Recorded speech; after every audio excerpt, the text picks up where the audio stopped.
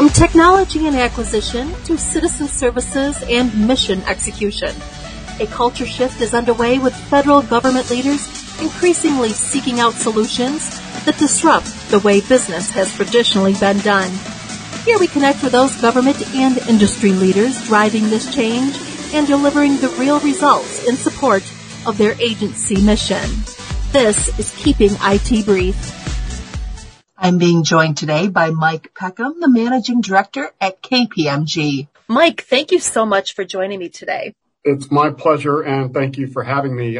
This is a topic I love talking about, and I can't wait to share. Awesome. Well, let's dive right in. Let's discuss, why is trust a growing imperative for government leaders, and how is the proliferation of emerging AI technologies, data risks, and impending regulation going to impact federal agencies? Well, first and foremost, I think it will impact federal agencies in a very positive way, but I do think that there are a lot of detractors around that right now. This is a powerful tool, but it can lead to inferences, and I think that a lot of folks are afraid of the questions that are going to come around those inferences. And an example of what I'm talking about would be work that I did on the Data Act was trying to report all the information that was being spent from the federal government. And there were obvious concerns that someone could go out and they could look at the budget that was approved, and then they could look at the reported numbers, and then bingo, they're going to have all the funding that was spent on Black Ops, let's say. And that was interesting. It wasn't something that I had thought about. But when we started going through it, we realized that that's an inference that can be made, but is it right? And even an AI tool is probably going to have a little difficulty with that, because there's going to be information that's unreported. There's going to be information that's unspent out of that budget. And there are obviously going to be errors in every single process. So we had to, understand how comfortable we were with what we were reporting, the potential inferences that were coming in around it, and how emerging technologies were going to be used to glean through this information by the public. And I think everybody came to a very reasonable point that, this information could have been aggregated prior to Data Act being implemented. The Data Act just provides the transparency, and ultimately, giving information to the public is not a bad thing, especially when you're talking about tax dollars and how they're being spent. So what is Trusted AI, and how will it benefit federal agencies? I would explain Trusted AI as layered technologies that are improving the efficiencies and giving you better outcomes, allowing the individual to become more of an analyst rather than collating a whole bunch of material that can be done relatively simply through technologies. When I was in the government and looking at what was going on, I saw that AI was still really in a nascent stage. We were dealing with the parameters around the integrity, the transparency, performance, and accountability.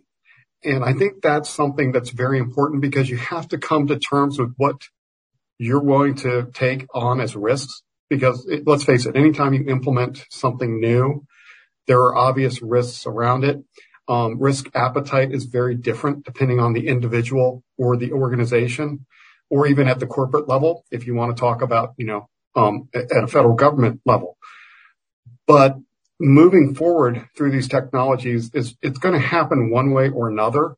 And so I think that we are starting to understand that if we get our hands around, the potential, I'll say, negative impacts way up front, we can start to hopefully, build a few barriers around that so that we can move forward. One of the things that I like to say is, in my personal life, I've used emerging technology for years and years and years now.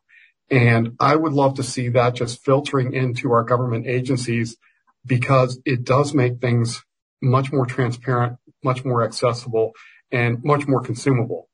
And at the end of the day, I'm a taxpayer like everybody else, and that's what I would love to see coming out of our government. Okay, so how can federal agencies take steps to better understand their AI risk and make sure that the appropriate safeguards are in place to mitigate those potential vulnerabilities? The first thing I would always suggest is that be very clear on your use or your objective, but understand that every tool that's created for a good outcome can also be used for a less than positive outcome. So if you look at it from that perspective and define the parameters that you're looking at for your release state, that's really step one. Do you have an issue or a problem that you're trying to solve? Is the emerging technology that you're applying, the artificial intelligence in this case that you're applying, going to get you to that end stage? Or are there other emerging technologies that you're going to have to layer upon one another, which I've seen quite often? People go out, first of all, they take robotics processing to aggregate, to collate and aggregate data, and then they take AI and layer that on top of the information that they've gleaned so that they can present information to a user from, I'll say, an educated level, a list of options, and understanding that the accuracy of those lists of options, the confidence level that you have in those lists of options is going to be instrumental to helping, assisting the human in making the decision is imperative in the process. As I said, you need to be aware of unintended findings.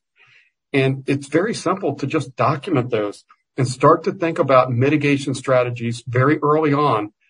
Don't be blind to it. If there is an alternate use for a technology, somebody is going to explore it. So just be aware and don't be caught off guard. I used to say this a lot when I was the acting CFO at the Program Support Center. I don't care if there's an audit finding. I want to know what it is before we send it over to the auditor so that we at least can explain what happened and what we've done to mitigate it before it becomes a huge issue. And I think that you need to take that same approach when you're implementing new technologies, and it's going to be especially important when you're working with AI.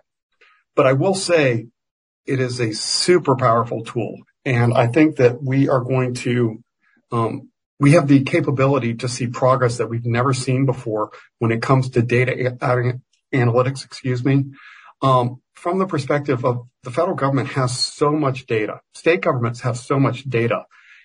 Having been in the federal government, it was very hard to wrap your arms around all that data. But with these tools, we came up with strategies so that we could take information from like the single audits, which these are documents that can be hundreds of pages long, and using robotic processing automation and using AI, you can pull information out of those documents that you never even knew existed in them. And it's eye-opening, a little scary at the same time.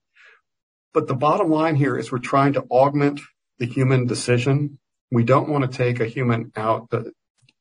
Humans have a way of filtering information that I don't think we'll ever be able to build into any of these tools. And that is instrumental in making all of these things really kind of coalesce and work for the betterment of the public. Well, this is some really great information. Is there anything else you would like to add? Just that, it's great to see all the use cases that we see in our everyday life. And as I share with my wife, and friends and colleagues, I'm looking at those things every single day, and I'm trying to think about how can I use something like that at work to make my job, is it going to be easier? Is it going to be better? Am I going to be more effective? Those are questions that run through my mind, and I'd love to challenge the audience to be thinking that same exact way. Well, Mike, thank you so much for joining me today. Thank you.